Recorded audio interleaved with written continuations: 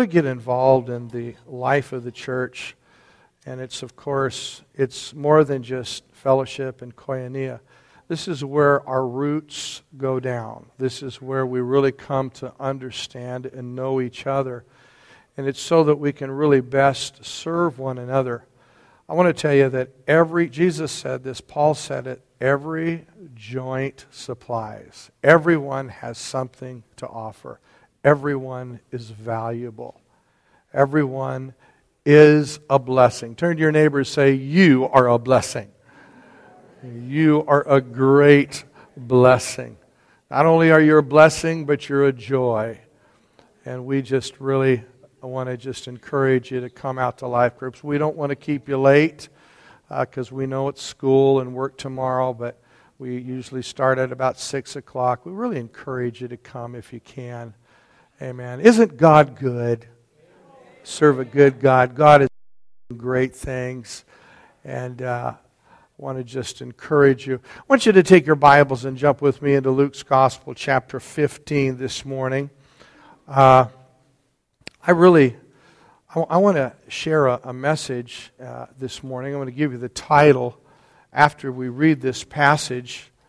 And I want you to start with me in Luke chapter 15, verse 1. Notice what it says. Then we're going to go back to Ephesians chapter 2. But let's just read a portion of this very familiar passage in the Bible. It says, Then all the tax collectors and the sinners, notice it says all the tax collectors and the sinners drew near to hear Jesus, or him, to hear him. And the Pharisees and scribes complained, saying, This man receives sinners and eats with them. So he spoke a parable to them, saying, What man of you having 100 sheep, if he loses one of them, does he not leave the 99 in the wilderness to go after the one which is lost until he finds it? And when he has found it, he lays it on his shoulders, rejoicing. And when he comes home, he calls together his friends and neighbors, saying to them, Rejoice with me, for I have found my sheep, which was lost. I say unto you, likewise, that there is more joy, everyone say joy, joy in heaven over one sinner who repents than over 99 people who need no repentance. Isn't that interesting? How many of you know that once you repent, you don't have to repent again? Good preaching, Pastor Ray. Amen, because we've repented. Verse 8 says, And what woman having 10 silver coins, if she loses one, does not light the lamp, sweep the house? By the word sweep there literally means turn the house upside down. How many have ever turned your house upside down just to find one thing? It doesn't mean she just swept it. It means this woman was radically looking and turning this thing upside down. She searched carefully until she found it. When she found it, she calls her friends, neighbors together, saying, Rejoice with me, for I have found the piece which I lost. Likewise, I say unto you, there's joy in the presence of the angels of God over one sinner who repents. And then Jesus goes into a third parable, the parable of the lost son. A certain man had 2 sons. The younger of them said to his father, Father, give me the portion of goods that falls to me. So he divided them with his livelihood.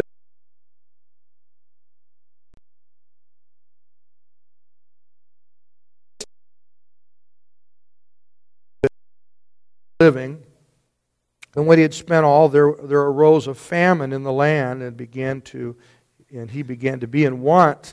Then he went and joined himself to a citizen of that country, and he sent him into his fields to feed the pigs. And he would gladly have filled his stomach with the pods that the swine ate, but no one gave him anything. But when he came to himself, he said, How many of my father's hired servants have bread enough to eat, to spare, yet I perish with hunger? I will arise and go to my father, and I will say to him, Father, I have sinned against heaven before you, and I'm no longer worthy to be called your son. Make me like one of your hired servants.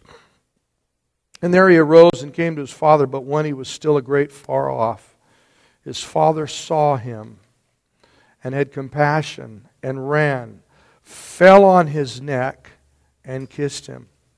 And the son said to him, Father, I've sinned against heaven and in your sight, and I'm no longer worthy to be called your son. But the father said to the servants, Bring out the best robe, put it on him.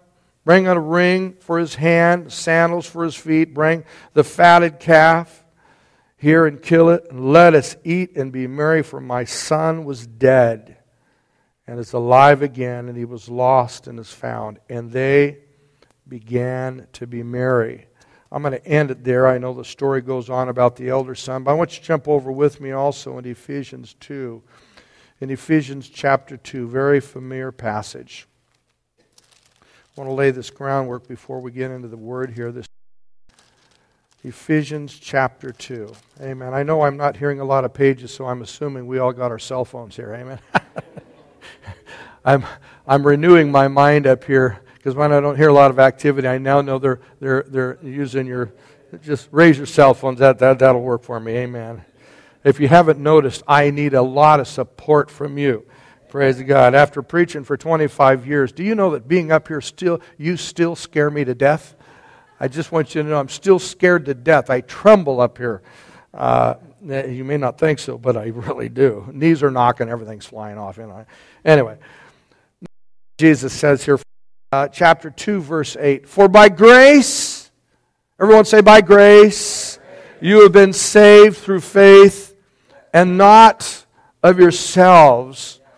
It is the gift of God, not of works, lest any man should brag and boast and go tell everybody about how great and how hard they've worked and what they had to do to get back to God. For we are His workmanship, or we are a work in progress, created in Christ Jesus for good works, which God prepared beforehand that we should walk in them. Father, we pray right now that you just anoint our ears and our minds. Lord, I ask you, Lord, to just give us ears to hear. Help us to see. Help us to comprehend. Help us to wrap our minds and grasp what the Spirit of God is saying in Jesus' name. Everyone said, Amen. I want to share a word, and it's entitled, What Are You Worth? Amen. Turn to your neighbor this morning and just say, You're worth something. Amen. You're worth a lot. Amen. Come on, let's all do this now. I know some of you haven't done it yet. Amen. You're worth something. Amen. What are you worth? And when we talk about worth, it's kind of one of those unspoken things, but yet worth and what we are worth really goes right down to the depths of the core of every person that lives. We are really concerned about worth. I heard a study not too long ago that young people, especially young people, and parents, you need to hear on this, young people today, there was a question asked among about 1,000 young people that were in high school. What is the most important thing they want in life? And one of the most important things that are important to young people is their friends. Do you know why friends are important? Because friends give young people a reflection and helps them to understand what they are worth. In other words, we like people. It's unfortunate. In fact, this is why friends come and go. Because so much of our friendship is not based on what I can give and add to the relationship, but it's what you give me and how you will make me feel, because the deep-seated desire in every person is to understand who they are and whose they are. And to understand, what am I worth? How many here have ever watched American Idol? I have. I used to love Simon, because Simon is so honest. When Simon just say, you know what, you cannot sing. You are in the wrong place. I mean, I love the guy. I mean, I know he's not born again, but he would make a true prophet because he's so black and white. He just says it the way it is. You can't sing. Just get out of here. You can't sing. I mean, it's kind of funny. I'm not interested in the talent contest, but what's so interesting is how people fall apart because they're not going to be famous.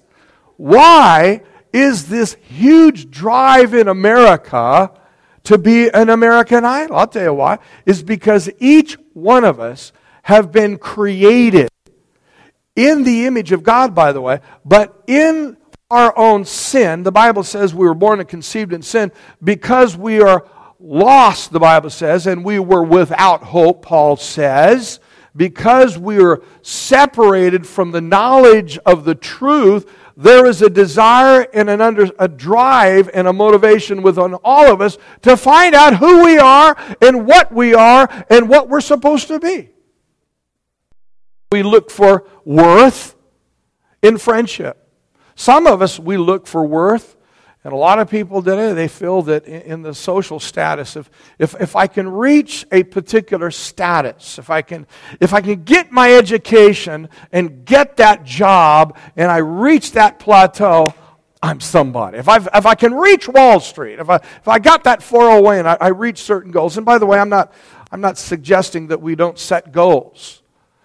But ingrained into the very fabric of the way we've been raised in America, by the way, our worth is usually determined by how hard we work and what we do to earn it.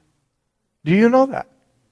In fact, we even use the Bible and we read the Bible in such a way that when we read it so we can know what to do, so we can earn that sense of satisfaction to say, hey man, I'm doing what God said to do. I'm worthy now. I'm worthy because I go to church, I pray, I tithe, I obey, and we do that kind of a thing. We don't necessarily go around saying, hey, well, I tithe and I pray. But inside, there is that sense. There's a motivation there. In fact, the Bible even says that the law that strengthens sin even causes us to do that. When sin, the Bible says that we were separated by sin, the nature of sin, separated from God's presence. Jesus, through the blood, has drawn us back. We've been restored to the Father through Jesus. The blood of Jesus now restores us into a right relationship. Not only does He restore fellowship and a relationship, but how many of you know the blood of Jesus makes you worthy? Our worth now has been already paid for. But people today, we have been shaped. Our minds, our values have been shaped. We really lean on what other people say. For instance, rejection. The one thing I heard a sociologist said, or a psychologist says, that one thing that the human heart cannot handle is rejection. And it's true. God never created us to experience or to feel rejection. That's why it's important for children, for babies, to experiencing the nurture and the love and the acceptance in a home. It's one of the, in fact, even non-Christian counselors will tell you that when children are raised in an atmosphere where there's proper affirmation and affection and love, and when children have been spoken over and spoken value, when one or those around them speak life and value and begin to affirm those children, they tend to grow up with a healthy, balanced, they're far more capable of adjusting and coming into adult life and adjusting to the pressures that begin to hit them as it hits all of us. But your worth, what you're worth, is a very valid question. It's a valid question. It's something that we all ask. And one of the things that we find that in these passages, that when we go back into the Bible and we begin to look at what Jesus did, how many of you know that Jesus created a lot of controversy? And there were things that he did that frustrated the people of his day. Now, I want to say something. I actually believe that in some ways, and some of you are going to probably, don't throw me out when I say this, but sometimes we've given the Pharisees a bad rap. Let me just tell you. Do you know what legalism means? Legalism means a person who desires to be legal. How many of you want to be legal? How many of you would like an illegal society? That's what legalism is. Legalism means a person who wants to be legal. I care about the legalities of things. I don't know about you, but I like a legal society. But the problem is when it comes to our relationship with God, we realize that it's not through the legal works or it's not because of good behavior that we're made worthy. And you see, the Pharisees, and a lot of, I hate to say it, but there was a day where I used to say when I'd read my Bible, I'd never do what those Pharisees do. I mean, those Pharisees are crooked. They're just all about legalism. When I begin to look at the definition of legalism, it means a person who's prone or who desires to do things the legal way. And I thought, well, wow, that's not a bad idea, to be legal. But the only problem is when it comes to the gospel, and because of our sin, and because what sin did, it is impossible for us to be legal. We've all been illegal. We've all been separated by sin, and sin made us, didn't make us illegal, but our position before God. We could not earn it. Jesus made us legal. Amen. How many of you know that it's not by works of righteousness, but by His grace we're saved? In other words, His death makes us legal. But what happened is that when Jesus came, He began to interact with people. And what Jesus began to do is that He would begin to wine and dine with thugs. He used to wine and dine with thieves. One day He was in the house of Simon, and here comes a woman with an alabaster box, and she begins to give Jesus a foot massage with her hair. How many of you would raise your eyebrows with that one? And what in the world is Jesus? And Simon said, if Jesus only knew who that woman was, he would not let her touch. Jesus did some strange things. Publicans. How many of you have ever heard the term publican? A publican was a Jewish man who the Jews saw as a traitor because that Jewish man would now work for Rome. And as long as they were, and basically Herod was smart, they were smart enough to say, look, we don't want to become and turn the Jews against us. Let's see if we can find some of their people who are willing to do our dirty work for us and let them take the heat. But in the same way, let's go ahead and allow them to skim when it comes to the tax time. And so the publicans were hated by the Jewish people. They were looked at as traitors. And so because they would not only tax the people, they would tell you what you have to owe in taxes, but they would skim, and they would take more than they were supposed to. They were known as thieves. And what's so amazing here is that when the Pharisees come to the disciples and complain, it says, why does your master eat with thieves and thugs and lawbreakers? I believe that they had a real big concern. They had a concern. After all, if you eat with these lawbreakers and these thugs, do you know what you're going to do, Jesus? You're just giving and sending a message that it's okay to do that. You're putting a stamp of approval. Your friendship with these people is going to send the wrong message. We need to keep the gospel pure. We need to keep the law clean. And we need to keep a separation from those people, those kind of people. The only problem with the Pharisees is they were lawbreakers themselves. And they just put on a robe, and they wore the hat, and they even preached behind the pulpit, while they just learned to cover their sin and be nice and tidy with their own sin, where others just let it fly out and didn't care about it. But they learned to cover, and that's why Jesus called them hypocrites. A hypocrite is a person, by the way, isn't just one who just does the wrong thing. But he pretends to be righteous when he's really living a lifestyle contrary to the thing he's believing or even teaching. He willfully does it. Now, a hypocrite is a person who willfully does what he does. It's not just because of a person who fails to do what he knows he should do, but a hypocrite goes farther than that. It means that I'm doing something, not that I only know it's wrong, but I do it willingly. In other words, I'm skimming, I'm embezzling, and I'm hiding it from you.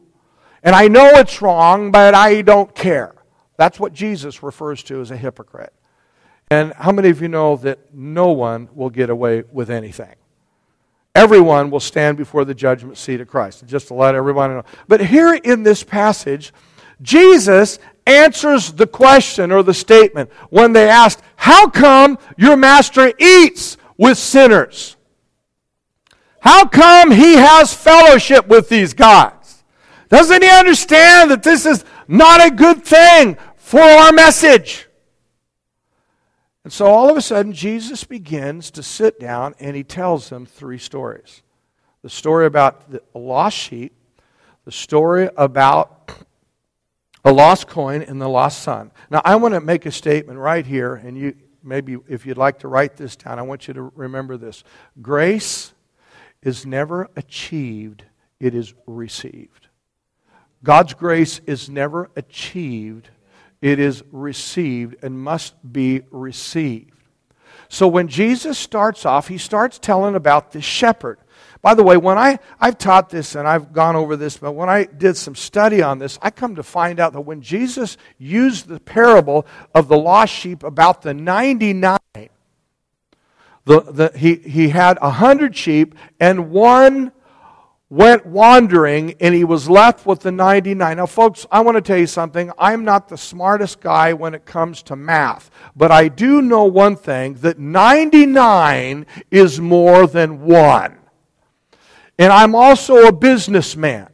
I used to be in business. And I don't know about you guys, but I am not going to put the 99 at risk and possibly lose the whole bunch to go after one lost, not only lost, but probably a very dumb, stupid sheep.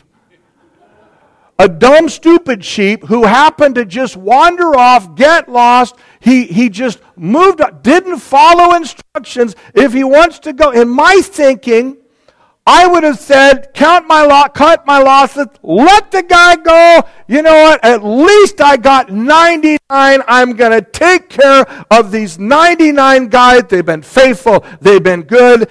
And you know that crazy lost one. But Jesus says, now the interesting thing about it, when Jesus said, would you not all leave the 99 and go after the one? Actually, what he says is not what they do. Most business people would not leave and put the rest of their investment at risk to go save one dumb lost sheep who didn't listen to instructions in the first place. But Jesus uses an illustration and he says, shepherd, does he not leave the 99 and he goes after one? I guarantee you, those shepherds during that day are saying, I don't think Jesus understands business. That's not a smart business move. To leave the 99 and go after the one lost sheep. Not only is he lost, he's dumb. He was a dumb lost sheep.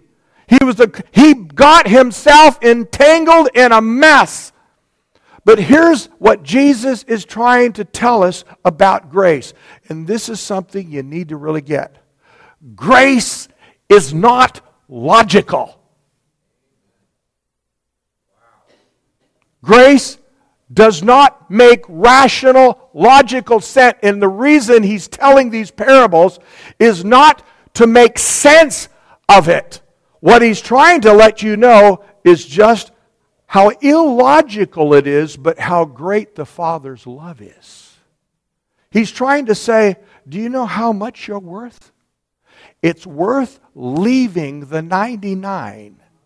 It's worth even putting that, it's worth going after the one lost, dumb sheep who got entangled, and I'm going to continue, and I'm going to pursue that sheep until I find it. And think about this. He finds the sheep, and what does Jesus say about the sheep that he finds? He throws a party. Guess what? The price of the party is worth more than the sheep itself. Jesus throws a party. There's more joy in heaven. Guess what?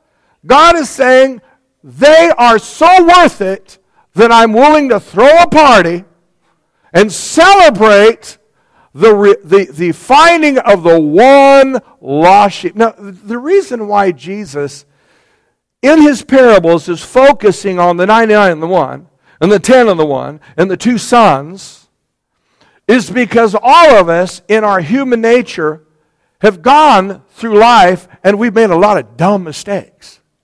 And we've done things, and what happens is when we get lost, we actually have some of us, don't raise your hands on this, I'll raise my hand. I've asked God, God, where are you? And you know what this scripture is saying? God is saying he's pursuing us. Grace pursues us. Grace pursues us until he finds you. Then you have the story of the lost coin.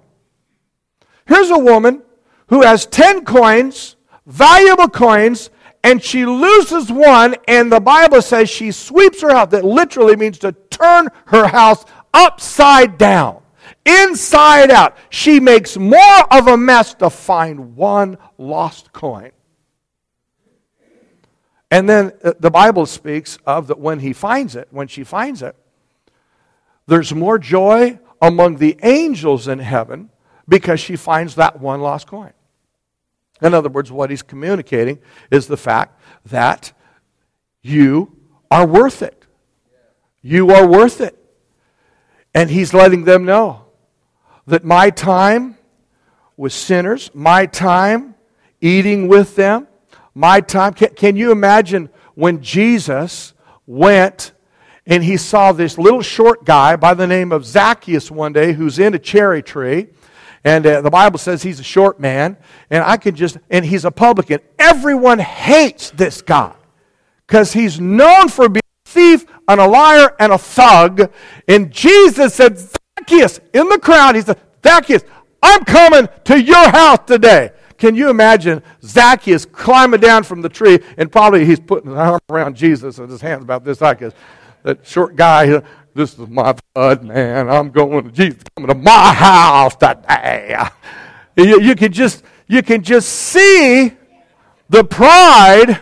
He's coming down, the Messiah here. He's coming to my house. Jesus says, I'm coming to your house. All of a sudden, in the logical, legalistic minds of the Pharisees and all that religious order, you Jews cannot go into the house of a Gentile. You will be contaminated, and it's the house of a pagan, and you will be defiled, and you'll be separated from God. That's what's going in their mind. And here Jesus says, I'm coming to your house, man. Zach, let's go. Let's go, man. Coming over to your house. While they're on the way, the Bible says while they're on the way, Zacchaeus is so impressed by the love and by the fact that Jesus is reaching out. Zacchaeus, this is what goodness, God's goodness. Lord, if I've taken anything from anybody, because I'm accused of this, if I've taken anything, I will replace it 4 times. I will replace it. God's goodness brought that man to a place where he was willing to say, if I've taken anything from anybody, Lord, because you have so blown me away by how good you are and how great you are. You know what? If I've done anything like that, Lord, I want to tell you right now, I will replace it 4 times. What did Jesus say about Zacchaeus? He says, today, in his house, salvation has come to him in his house. Now, it wasn't because Zacchaeus said, I will return fourfold. It wasn't that. It was because Zacchaeus simply received what the Lord had said. See, God's goodness is what brings the change. It wasn't, God didn't say, okay, I want to hear you say the right thing, Zach. I want to hear you say it. Until you say it, I'm not going to do it. It's not what he said. It was God's love and it was God's goodness that brought him to the point where, you know, Lord, I've been condemned and I've been told that I'm a thief and a thug and I know everybody in the community hates me, but I'll tell you something. What you've shown me today, Jesus, shows me how much, where my real worth is, and sets my worth is not in what I possess or what I do, but it's what I am in your sight. By the way, folks, do you know that your worth is determined when you come to discover that you have been created in the image of your Heavenly Father? That's your worth, is what you know you've been created. In other words, you are not born to sin. You are not born just a sinner. You're born and created in the very likeness and the image of God.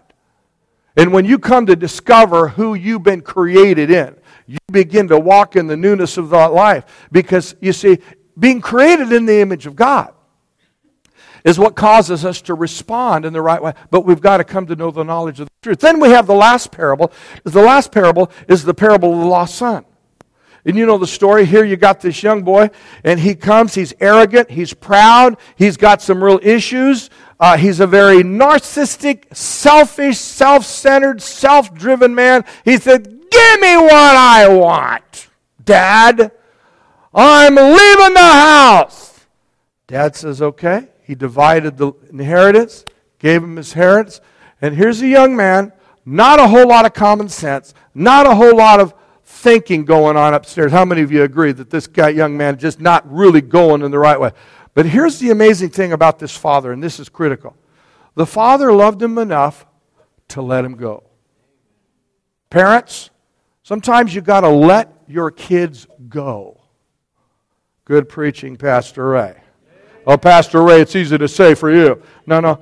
Sometimes the quicker way to get them restored is let them hit the bottom quickly. The more you enable your young people, you are actually holding them hostage in the problem. You need to, first of all, let me say this. Your children are not yours anyway. They belong to God. And once you begin to realize my kids are His problem. Now, yes, when I'm raising my kids in their adolescence and in their years of puberty and adolescence, when they're growing up, yes, there is a concern and there is a responsibility. And as a parent, I am to train up a child in the way they should go, and there's responsibility. I'm to love them, nurture them. I am to even set boundaries and discipline and that. The Bible says that the reproofs of the father and the laws of the mother is what gives your children guidance and wisdom and understanding. The book of Proverbs, all those things, real important. Parents need to do it. But there does come a time when parents need to release those kids. And that's what this father did in the story of the prodigal. He released them. Let them go. Amen. Good preaching, Pastor Ray. Amen. Hallelujah. He lets him go. The son goes out, spends all he has, ends up eating among the pigs. I don't know if there was cards or letters sent home. Maybe he was receiving some CDs from New Life. We don't know if he was hearing anything positive.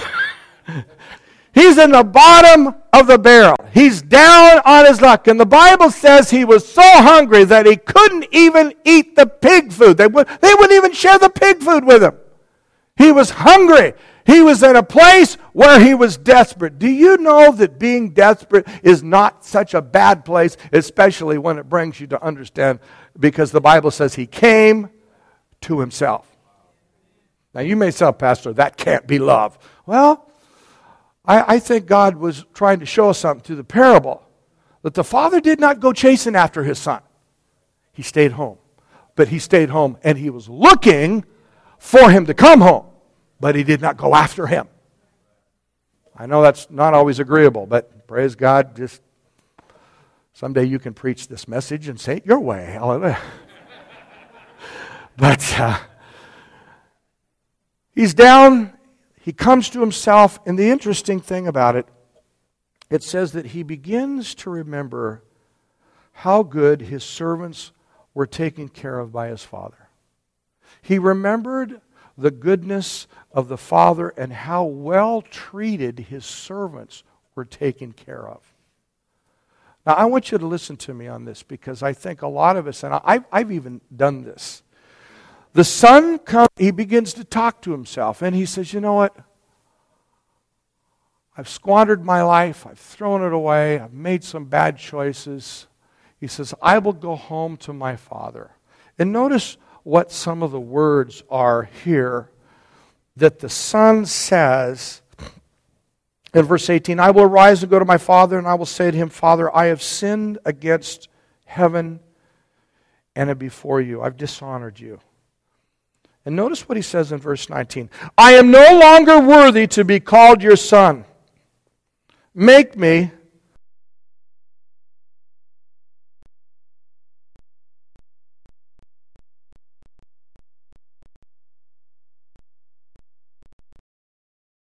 and kissed him, fell on his neck and kissed him. I used to think that that was a great mark of humility, that he would say, you know, come home. He came home and say, Dad, you know, I've messed up. I've sinned. I'm not worthy to be called your son. Make me a servant. I used to think that that was a mark of real humility. Make me an employee. But do you know that that thought goes contrary to the gospel? It goes very contrary. In other words, what he was saying is this, you know, Dad, I'm no longer worthy to be your son, so make me an employee so I can work back my worth. I want to work it off. I want to show you, Dad, since I've blown it as a son, I want to humble myself. I'm going to be humble now. I'm going to really humble myself, and I'm going to just be your slowly servant, oh God, and I'm going to work as hard as I can. Since I'm not worthy to be a son, I'll be a servant. Sounds really humble and good, doesn't it? Unfortunately, that is self-righteousness. Do you hear it? I'm going to work it off. I'm going to prove to you, Dad, that I'm worthy to be your son by working for it. I'll just be an employee. Don't call me a son. I'm not worthy to be called. I'll just be a servant. I'll just be your employee. Do you know what? While the son is planning his new employment in his future, his dad's planning his party. He's not even listening to his son. Now, is that not crazy or what?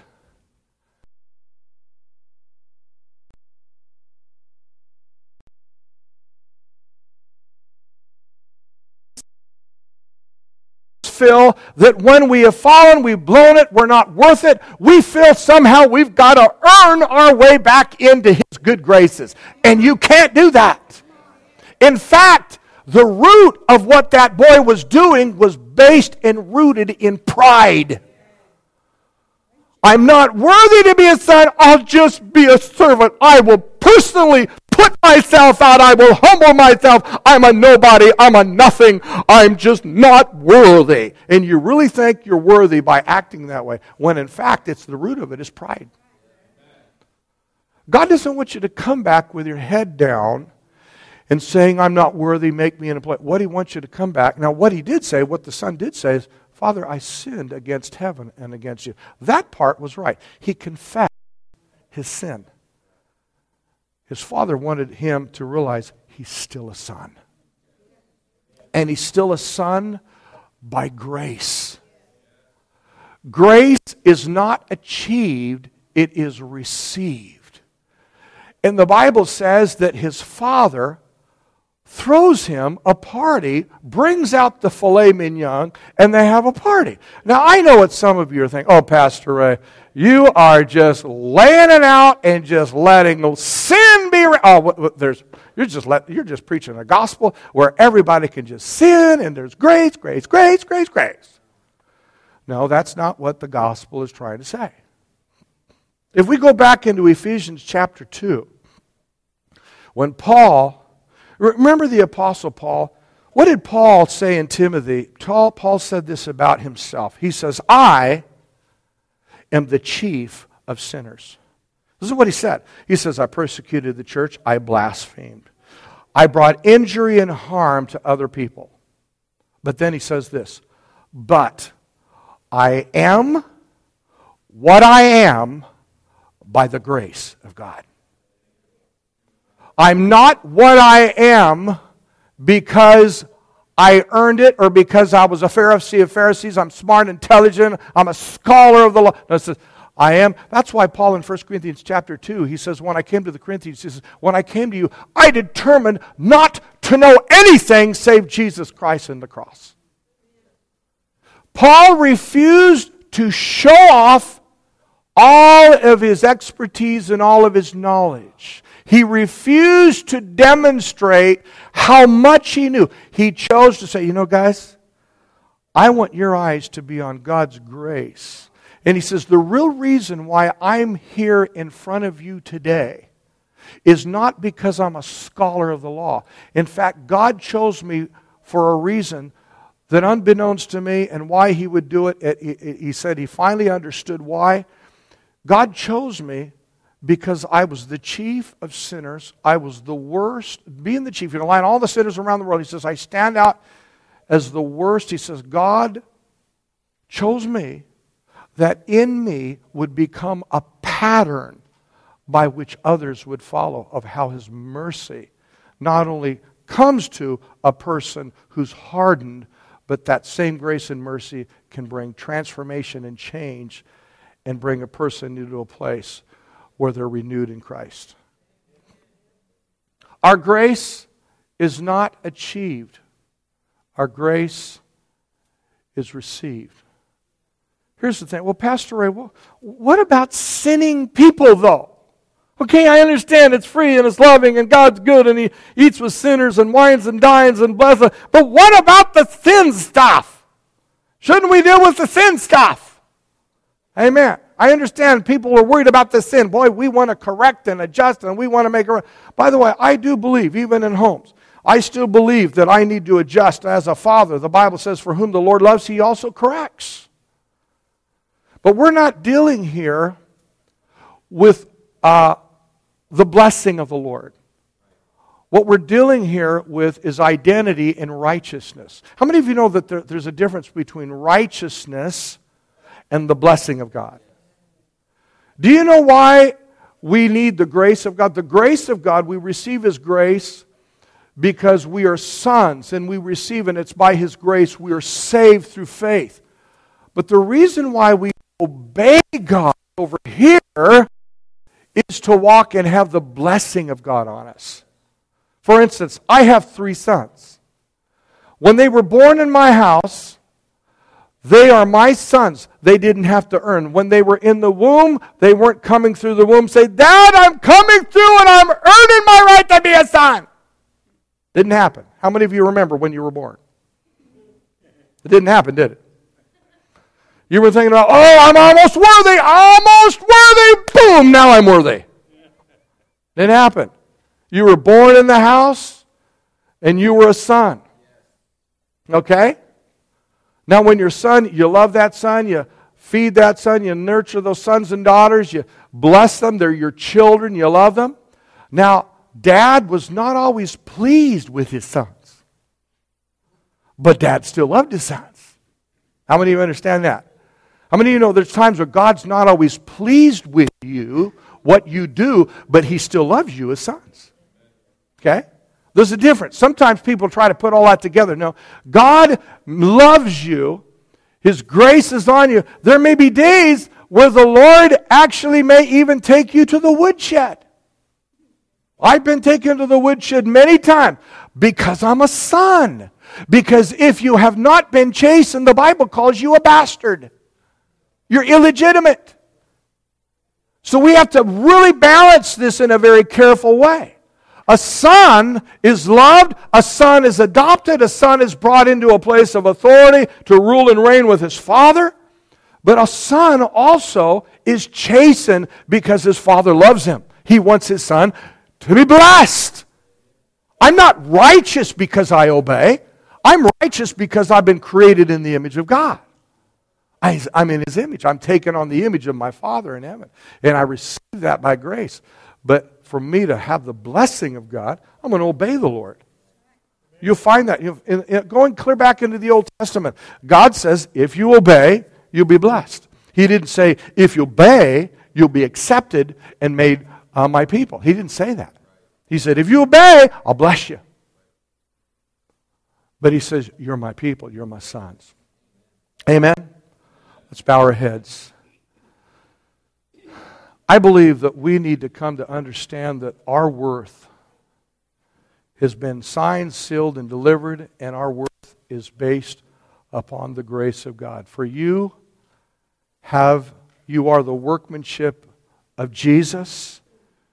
The Bible says, by grace we have been saved through grace. And there's worth in your life, there's worth on you. And this morning the Lord wants to convey that sense of worth. And you know what? God is pursuing you. He is pursuing you like the lost coin, like the lost sheep. You are worth pursuing. And He is seeking to find you. He is seeking to reveal to you how much joy you bring to Him. And when you allow His, how you may say, Pastor, how do I know I'm received?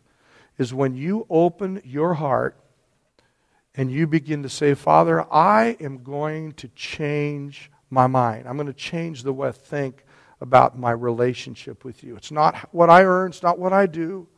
I'm not going to try to be a servant, be an employee for the Lord, like the prodigal son. But I'm going to just simply receive your love. And Lord, it's the goodness, it's the love of God that leads me to repentance, leads me to that place of transformation. Maybe this morning you may say, Pastor, I've really battled with acceptance. I've really battled with my sense of worth. And I just need the Lord to touch my heart. I need my faith to be restored. If that's you this morning, I want you to raise your hand. I want to pray with you. Okay, I see your hand. Anyone else? Really battle with that. See your hands. We have a Father in heaven. Can we all stand to our feet this morning? Amen. There's a number of hands that were raised, and I'm not going to embarrass anybody, but if you want to come down for prayer, I'm going to pray with you. Because I think we need to seal this. I think it's so important that we understand that we have a Father in heaven that is pursuing us. The Holy Spirit is the key that really brings the transformation. The Holy Spirit reveals the Father. Do you know the story of these three parables? They're really not about the lost sheep, the lost coin, and the lost son. It's about the Father.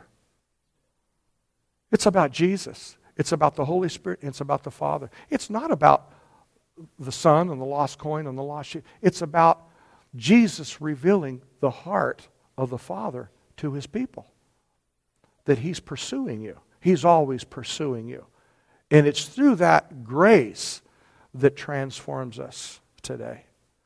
Amen. Can you just lift your hands? Father, we come to you today. Lord, we surrender things that we cannot change. We surrender you. Lord, you do desire to change our behavior, and you're changing us. You desire us, Lord, to be vessels of honor. Lord, chosen in your sight, chosen us. And Lord, it's as we continue to behold the glory of the Lord as through the glass darkly are we changed that same image. For where the Spirit of the Lord is, there is freedom. Lord, I pray this morning that you'd bring freedom to new life.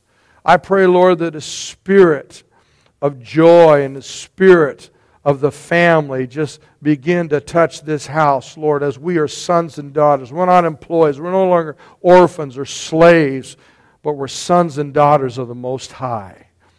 Lord, we take the image of an awesome God who loves us.